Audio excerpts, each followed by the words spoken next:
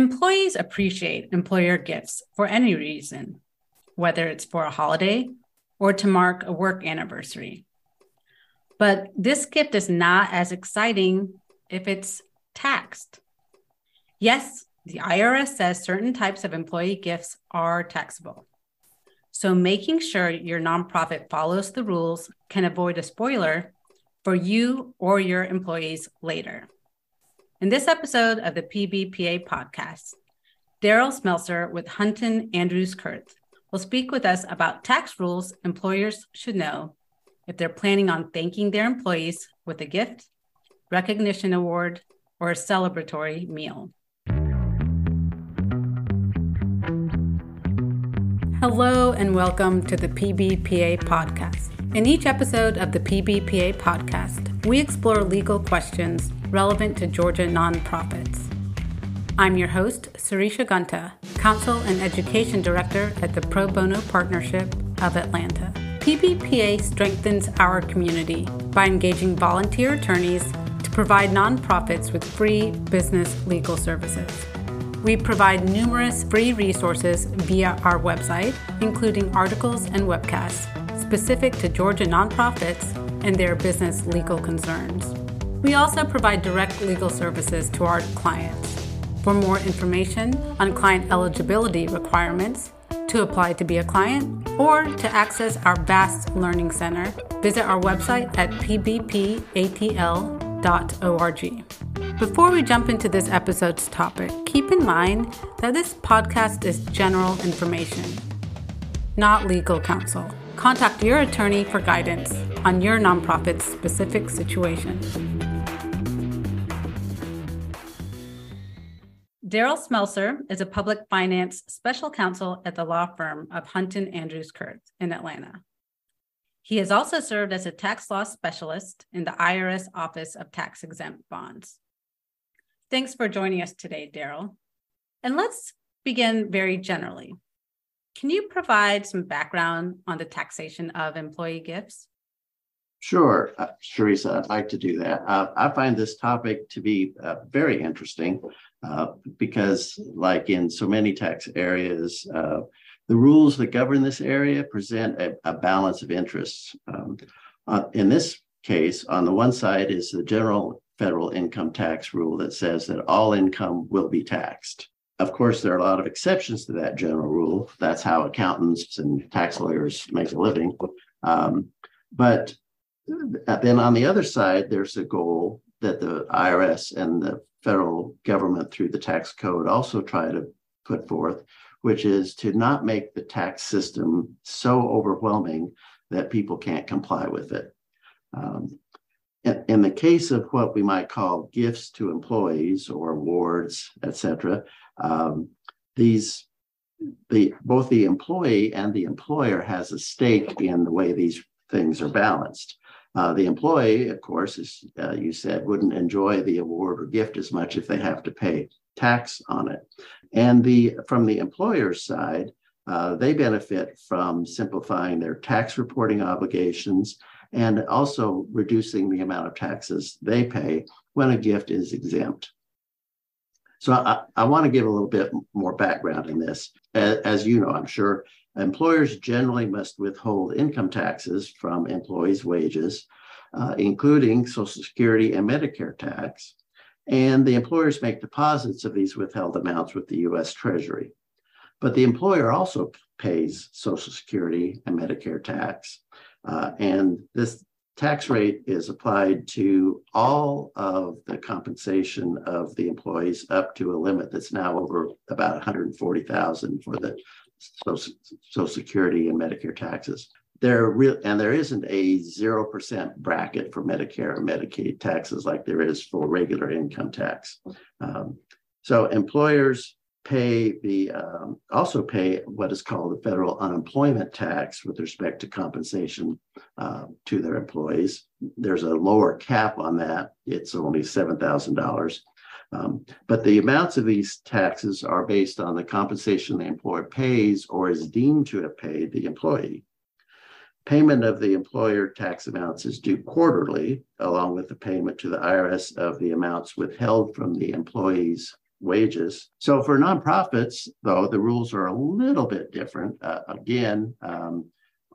For background purposes, we know that organizations described in Internal Revenue Code Section 501c3 and other nonprofits described in Section 501c are exempt from paying income tax on any profits they might achieve in engaging in their mission. Of course, unrelated trade or business income is not exempt from tax.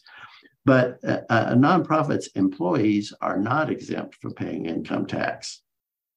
And nonprofits also must pay the employer portion of the Social Security and Medicare tax, except with respect to employees paid less than $100 a year. 501c3 organizations are exempt from paying the federal unemployment tax, but other nonprofits must pay that tax unless they pay the employees less than $50 a quarter. Daryl, you mentioned that there's a general policy that income taxes should be paid on all income. Can you go into that a bit more in the context of employer gifts to employees, such as holiday gifts, birthday gifts, or recognition gifts? Sure. The basic income tax rule is that unless there's a specific exemption, you pay tax on all income. In tax economics, income is defined as any accession to wealth that has been realized. An accession to wealth is really anything of value that is greater than any related cost that is incurred in receiving it. Realizing income means you have control over the increase in wealth. For example, you might own a home that has increased in value since you bought it, but you don't have access to that increased wealth until you sell the home. That would be the realization event. And in that case, there's a specific exemption from income tax for up to $250,000 of that income, $500,000 for those who are filing married and jointly. Now, gifts are also exempt from income tax, but there is a separate gift tax that applies to large gifts. And unless an exception applies, the federal income tax law doesn't permit you to deduct the cost of giving a gift of more than $25, even if that gift is given in the business context. So essentially, while a person receiving a gift doesn't have to pay income tax on the gift, the taxpayer giving the gift can't deduct its cost over $25, even if it would otherwise meet general rules for deducting a business expense. However, in addition to this law related to gifts, the tax law generally presumes that anything given in connection with the employment relationship, i.e. employer-employee, is going to be compensation for the services that the employee is performing and not a gift. So from the employer's perspective, the presumption is that they will be able to deduct the value of what they give to the employees, subject to any other special rules, such as restrictions on deducting expenses for entertainment, meals, etc. So in the ideal case, in what we're talking about with employee awards, the best result would be when the cost of the benefit is still deductible by the employer, but fits into an exemption that exempts, limits, or defers the tax that's going to be paid by the employee and the employment taxes due from the employer. The term fringe benefits is commonly used to describe any type of benefit an employee gets from employment in addition to their wages or salary. There are a lot of exceptions to the general rule that anything that an employer pays the employee, including fringe benefits, should be taxable. One example of situations where a fringe benefit is not taxed is group life and healthcare insurance premiums that the employer may pay for the employee. Other exemptions apply for things like qualified adoption assistance plans, employer-operated athletic facilities, qualified dependent care assistance programs, educational assistance, limited employee discounts, certain employee stock options, which of course aren't relevant for nonprofits, employer-provided cell phones, and a few others. If the specific rules for each of these types of fringe benefit are followed, the fringe benefit may be exempt from the employee's taxes entirely. In other cases, such as retirement plans, The rules permit deferral of payment of the tax until years after the benefit was first funded by the employer. Now, the two types of fringe benefits that may be exempt from taxes that we're going to be talking about today are referred to as employee achievement awards or de minimis fringe benefits. The two tax exemptions have different criteria. I'll try to point out the differences as we work through the questions. Okay, so you mentioned those two potential exemptions, employee achievement awards and de minimis fringe benefits, which we'll talk about a little bit later on. What about in those situations where employers might provide a catalog to their employees, and the employee can choose certain gifts upon a certain work anniversary? Are those employee tenure gifts taxable, or would they fall within one of those two potential exemptions? Okay, this question involves the rules on employee achievement awards, and the use of a catalog, like you describe, is actually intended to comply with one of the rules related to that. To be excluded from an employee's income as an employee achievement award, the awards, there are rules that limit the purpose of the award, the timing of the award, and the amount of the award.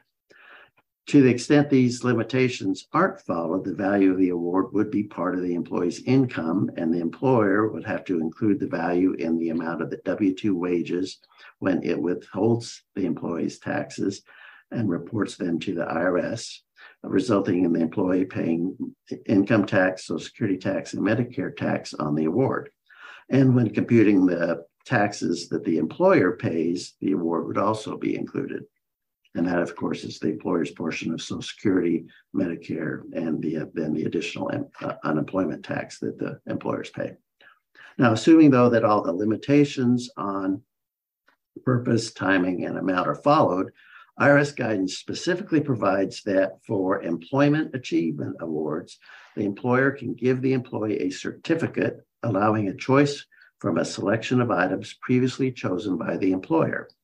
The items would have to meet the value limits applicable for the achievement award, which is $400 generally, or up to $1,600 if given under a qualified plan. And so the use of the catalog is designed to fit into that exception. So is there an exception for gifts specifically based on length of service? Well, yes. In fact, there are two types of employment achievement awards: safety awards and awards based on length of service. Both types of achievement award must be awarded as part of a meaningful presentation. Also, the awards can't be disguised wages or made under circumstances or conditions that would create a significant likelihood that they actually are disguised wages. If the requirements are met, the award's value isn't included in the income of the employee. And while the employer is still able to deduct the cost of the award when computing its taxable income, the employer doesn't have to pay the Social Security, Medicare, and employment taxes on the value of the award. In addition to the amount limits I mentioned before, the $400 generally or $1,600 for a qualified plan, there are limits on the timing of these length of service awards to employees. So the first award can't be made before the employee has been there at least 5 years. And after the first award, additional length of service awards can be given only every 5 years or longer. The rules state that an eligible award must be to an employee who didn't receive another length of service award other than one of very small value during the same year or in any of the prior 4 years. Awards made more frequently would be taxable to the employee. Now, the other type, safety awards, have different restrictions, but the dollar limits on the award are the same. An award for safety actions will qualify as an achievement award and therefore exempt unless it is given to a manager, administrator, clerical employee, or other professional employee, or if during the tax year, more than 10% of the employer's eligible employees, that is those other than the managers, administrators, et cetera, have already received a safety achievement award, again, other than those of very small value. That small value thing is kind of a recurring theme. Eligible employees must have worked full-time for at least a year prior to the award but there are no other timing limitations. So to make that maybe a little more understandable, let's use an example. If an organization had 50 employees eligible to receive safety awards and 6 were given safety awards in that year, the 6th award given would be taxable to the recipient because 10% of the eligible employees had already received excludable awards. Let's talk a little bit more about those dollar limits on the value of the awards. Could you go into more detail?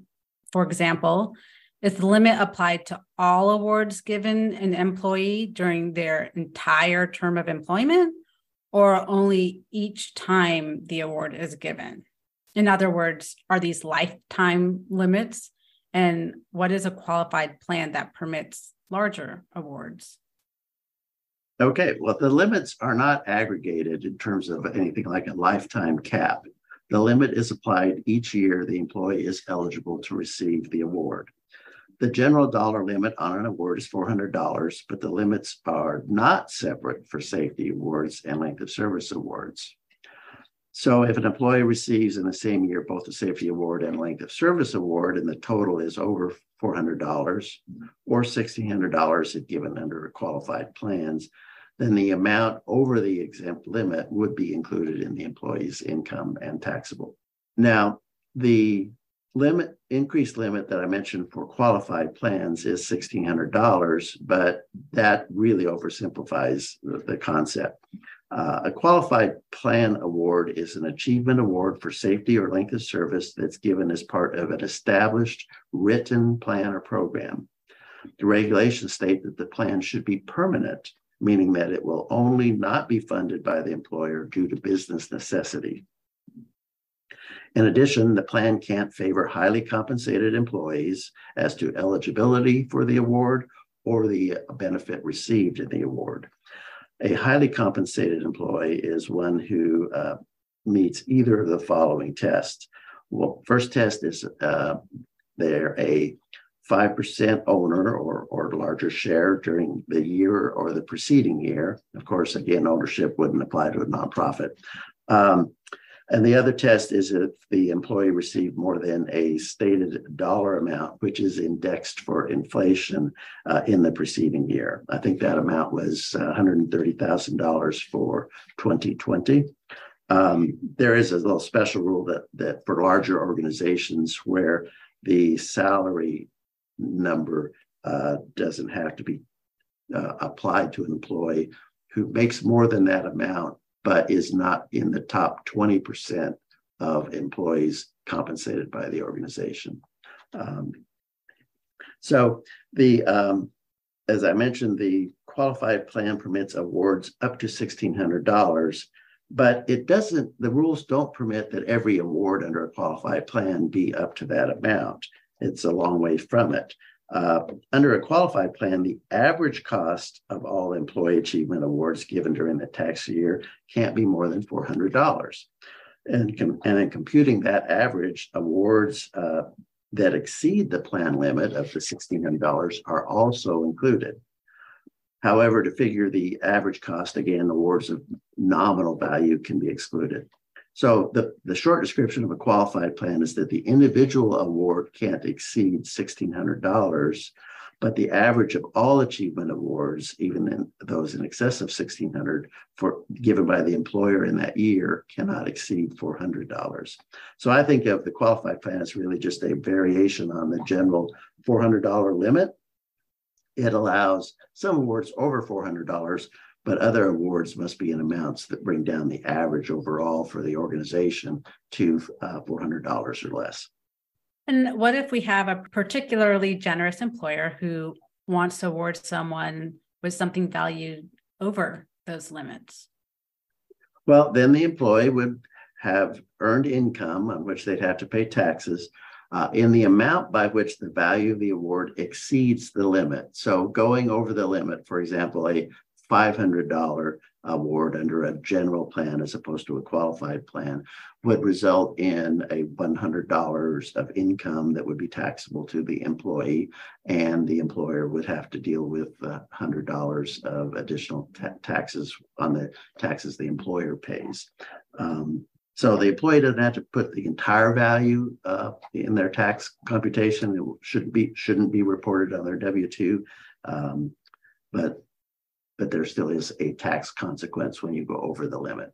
And now let's talk about a situation that is very common among smaller organizations like the nonprofits we work with. If a smaller organization wants to provide a gift card, can an employer provide a gift card as a recognition or holiday gift to employees with no tax consequences? Until you added that last little phrase, I was getting ready to say yes, but now the answer is no. So yes, it would be very easy. For a smaller organization, I think, to be able to go down to the store and just pick up a bunch of $50 gift cards. But the tax law for both the Achievement Awards and de minimis fringe benefit awards precludes the use of cash or cash equivalents for giving an exempt award.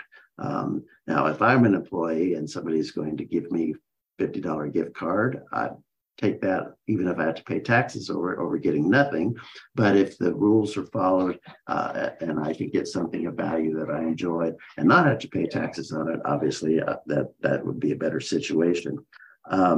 So the nuance here is that while cash and cash equivalents such as gift cards are not allowed, an employer could give a gift certificate for a specific item of nominal value. For employee achievement awards, the law specifically requires that the awards can't be cash equivalents, gift cards, gift coupons, or gift certificates, excuse me, other than amounts conferring only the right to select and receive specific tangible personal property from a limited array of items pre-selected or pre-approved by the employer. That's the catalog we talked about earlier. In addition, the awards can't be vacations, meals, lodging, tickets to theater or sporting events, stocks, bonds, other securities, and similar items. And again, this is for the Achievement Awards. The rules for de minimis fringe benefits aren't quite as restrictive. They would permit theater or sporting event tickets if they're within the de minimis value limits, but not season tickets. Although I don't know how many season tickets you could get for such a small amount. We're going to talk about the de minimis fringe benefit value limits in a little bit.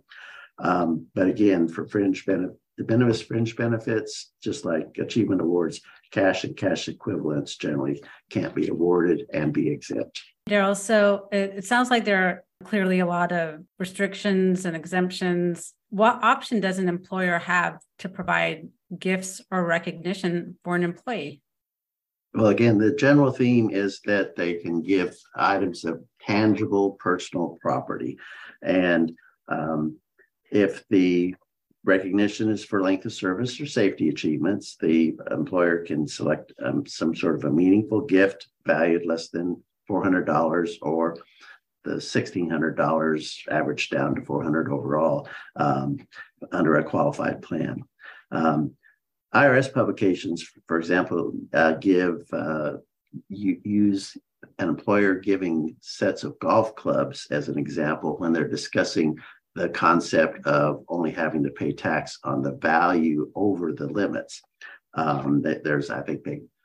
One employee gets a $350 set of golf clubs, and another employee got a $500 set of golf clubs, and then the examples work through the tax consequences. Interestingly, at least I found it interesting that the publications also mentioned that Achievement Award gifts might be engraved or otherwise reference the recipient of the award. Now, that's not a requirement for the exemption. I just thought it was interesting because the publications also specifically mentioned that the cost of that engraving doesn't count toward the limit on the value of the award. So those are for length of service or safety achievements. What about gifts for other reasons? Okay, and this gets into the other category that I've been mentioning, the de minimis fringe benefits. So again, for these awards or gifts, cash and cash equivalents cannot be excluded. The rules define de minimis fringe benefits as property or service provided to an employee that has so little value, taking into account how frequently the employer provides similar benefits to its employees, that accounting for it would be unreasonable or administratively impracticable. Cash and cash equivalent fringe benefits, which we've talked about a little bit, no matter how small, are never excludable as a de minimis fringe benefit. However, meal money and local transportation fare, if provided on an occasional basis and because of overtime work, might be excluded. The key is that the amounts have to be very small and given only occasionally. Now, the concept of de minimis fringe benefits, it is expanded to cover other situations as well. And I think we're going to end up talking about some of those as we go on. Okay. And you talk about the amount being small for these de minimis fringe benefits. How small is small? Is that under $75? Well, unlike the rule for achievement awards, where the guidance specifically says the limit's $400 or the limit is $1,600 if you average down to $400, there isn't any official rule on exactly what the limit on the amount of a de minimis fringe benefit is.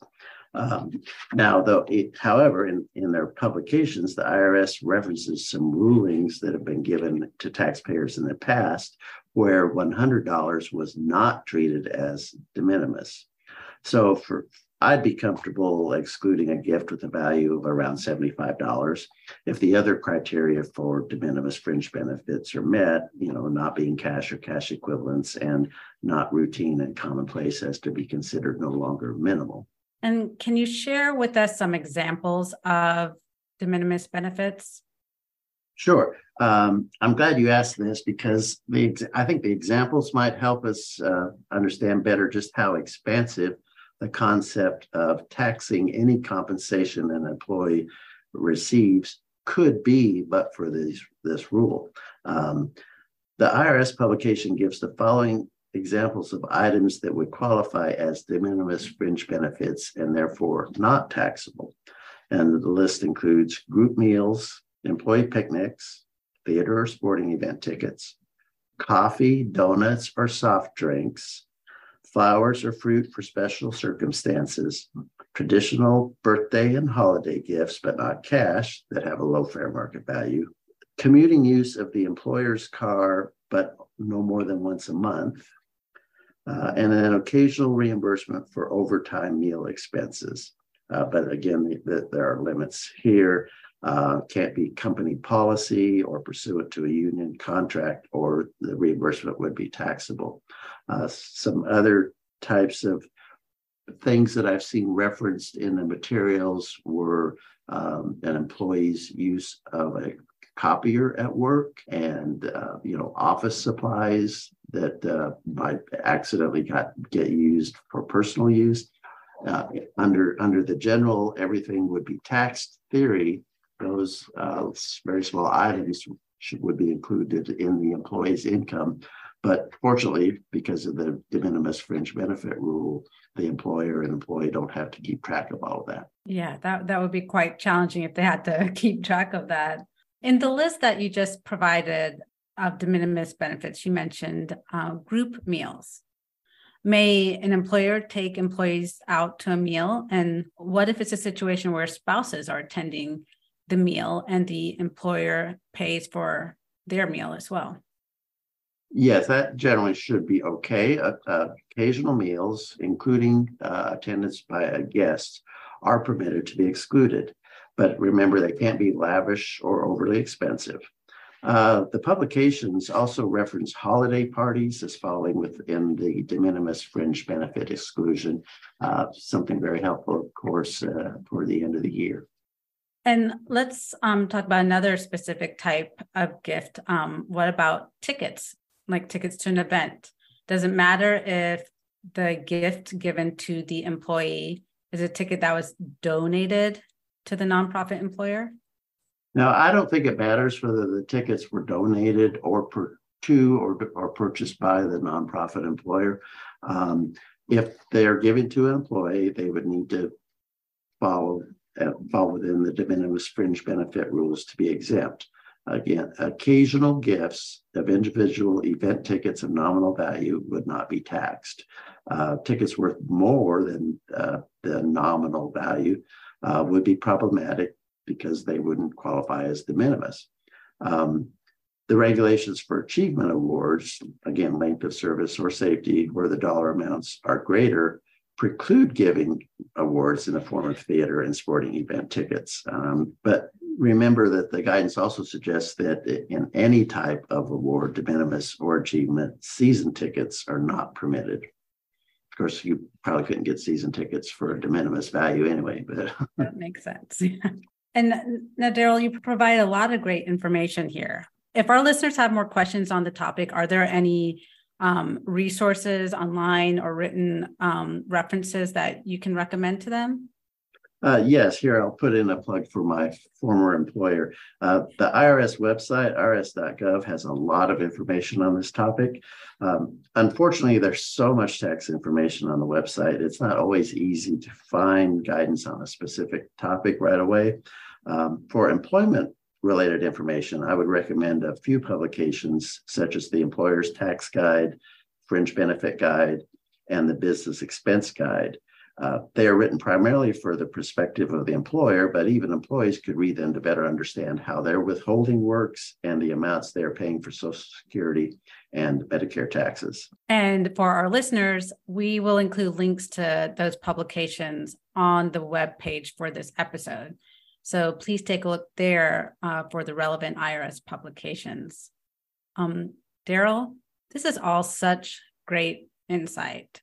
Thank you for providing some clarity and guidance for nonprofits on the tax considerations of employee gifts. I appreciate you sharing your time and expertise with us today. Well, you're most welcome. I would remind folks that the information that we discussed today was based on a review of the tax law and the IRS publications at the end of the year 2022, and they could be changed in the future. So people need to consider that. Thank you very much. We hope that you found this episode of the PBPA podcast to be informative and helpful. We add new episodes every month with short conversations about general yet important legal information for Georgia nonprofits. Remember that this is not legal counsel. Talk to your attorney about your organization's specific concerns. Thanks for tuning into the PBPA podcast, and to all nonprofits listening out there, thank you for all the good work you continue to do in our community.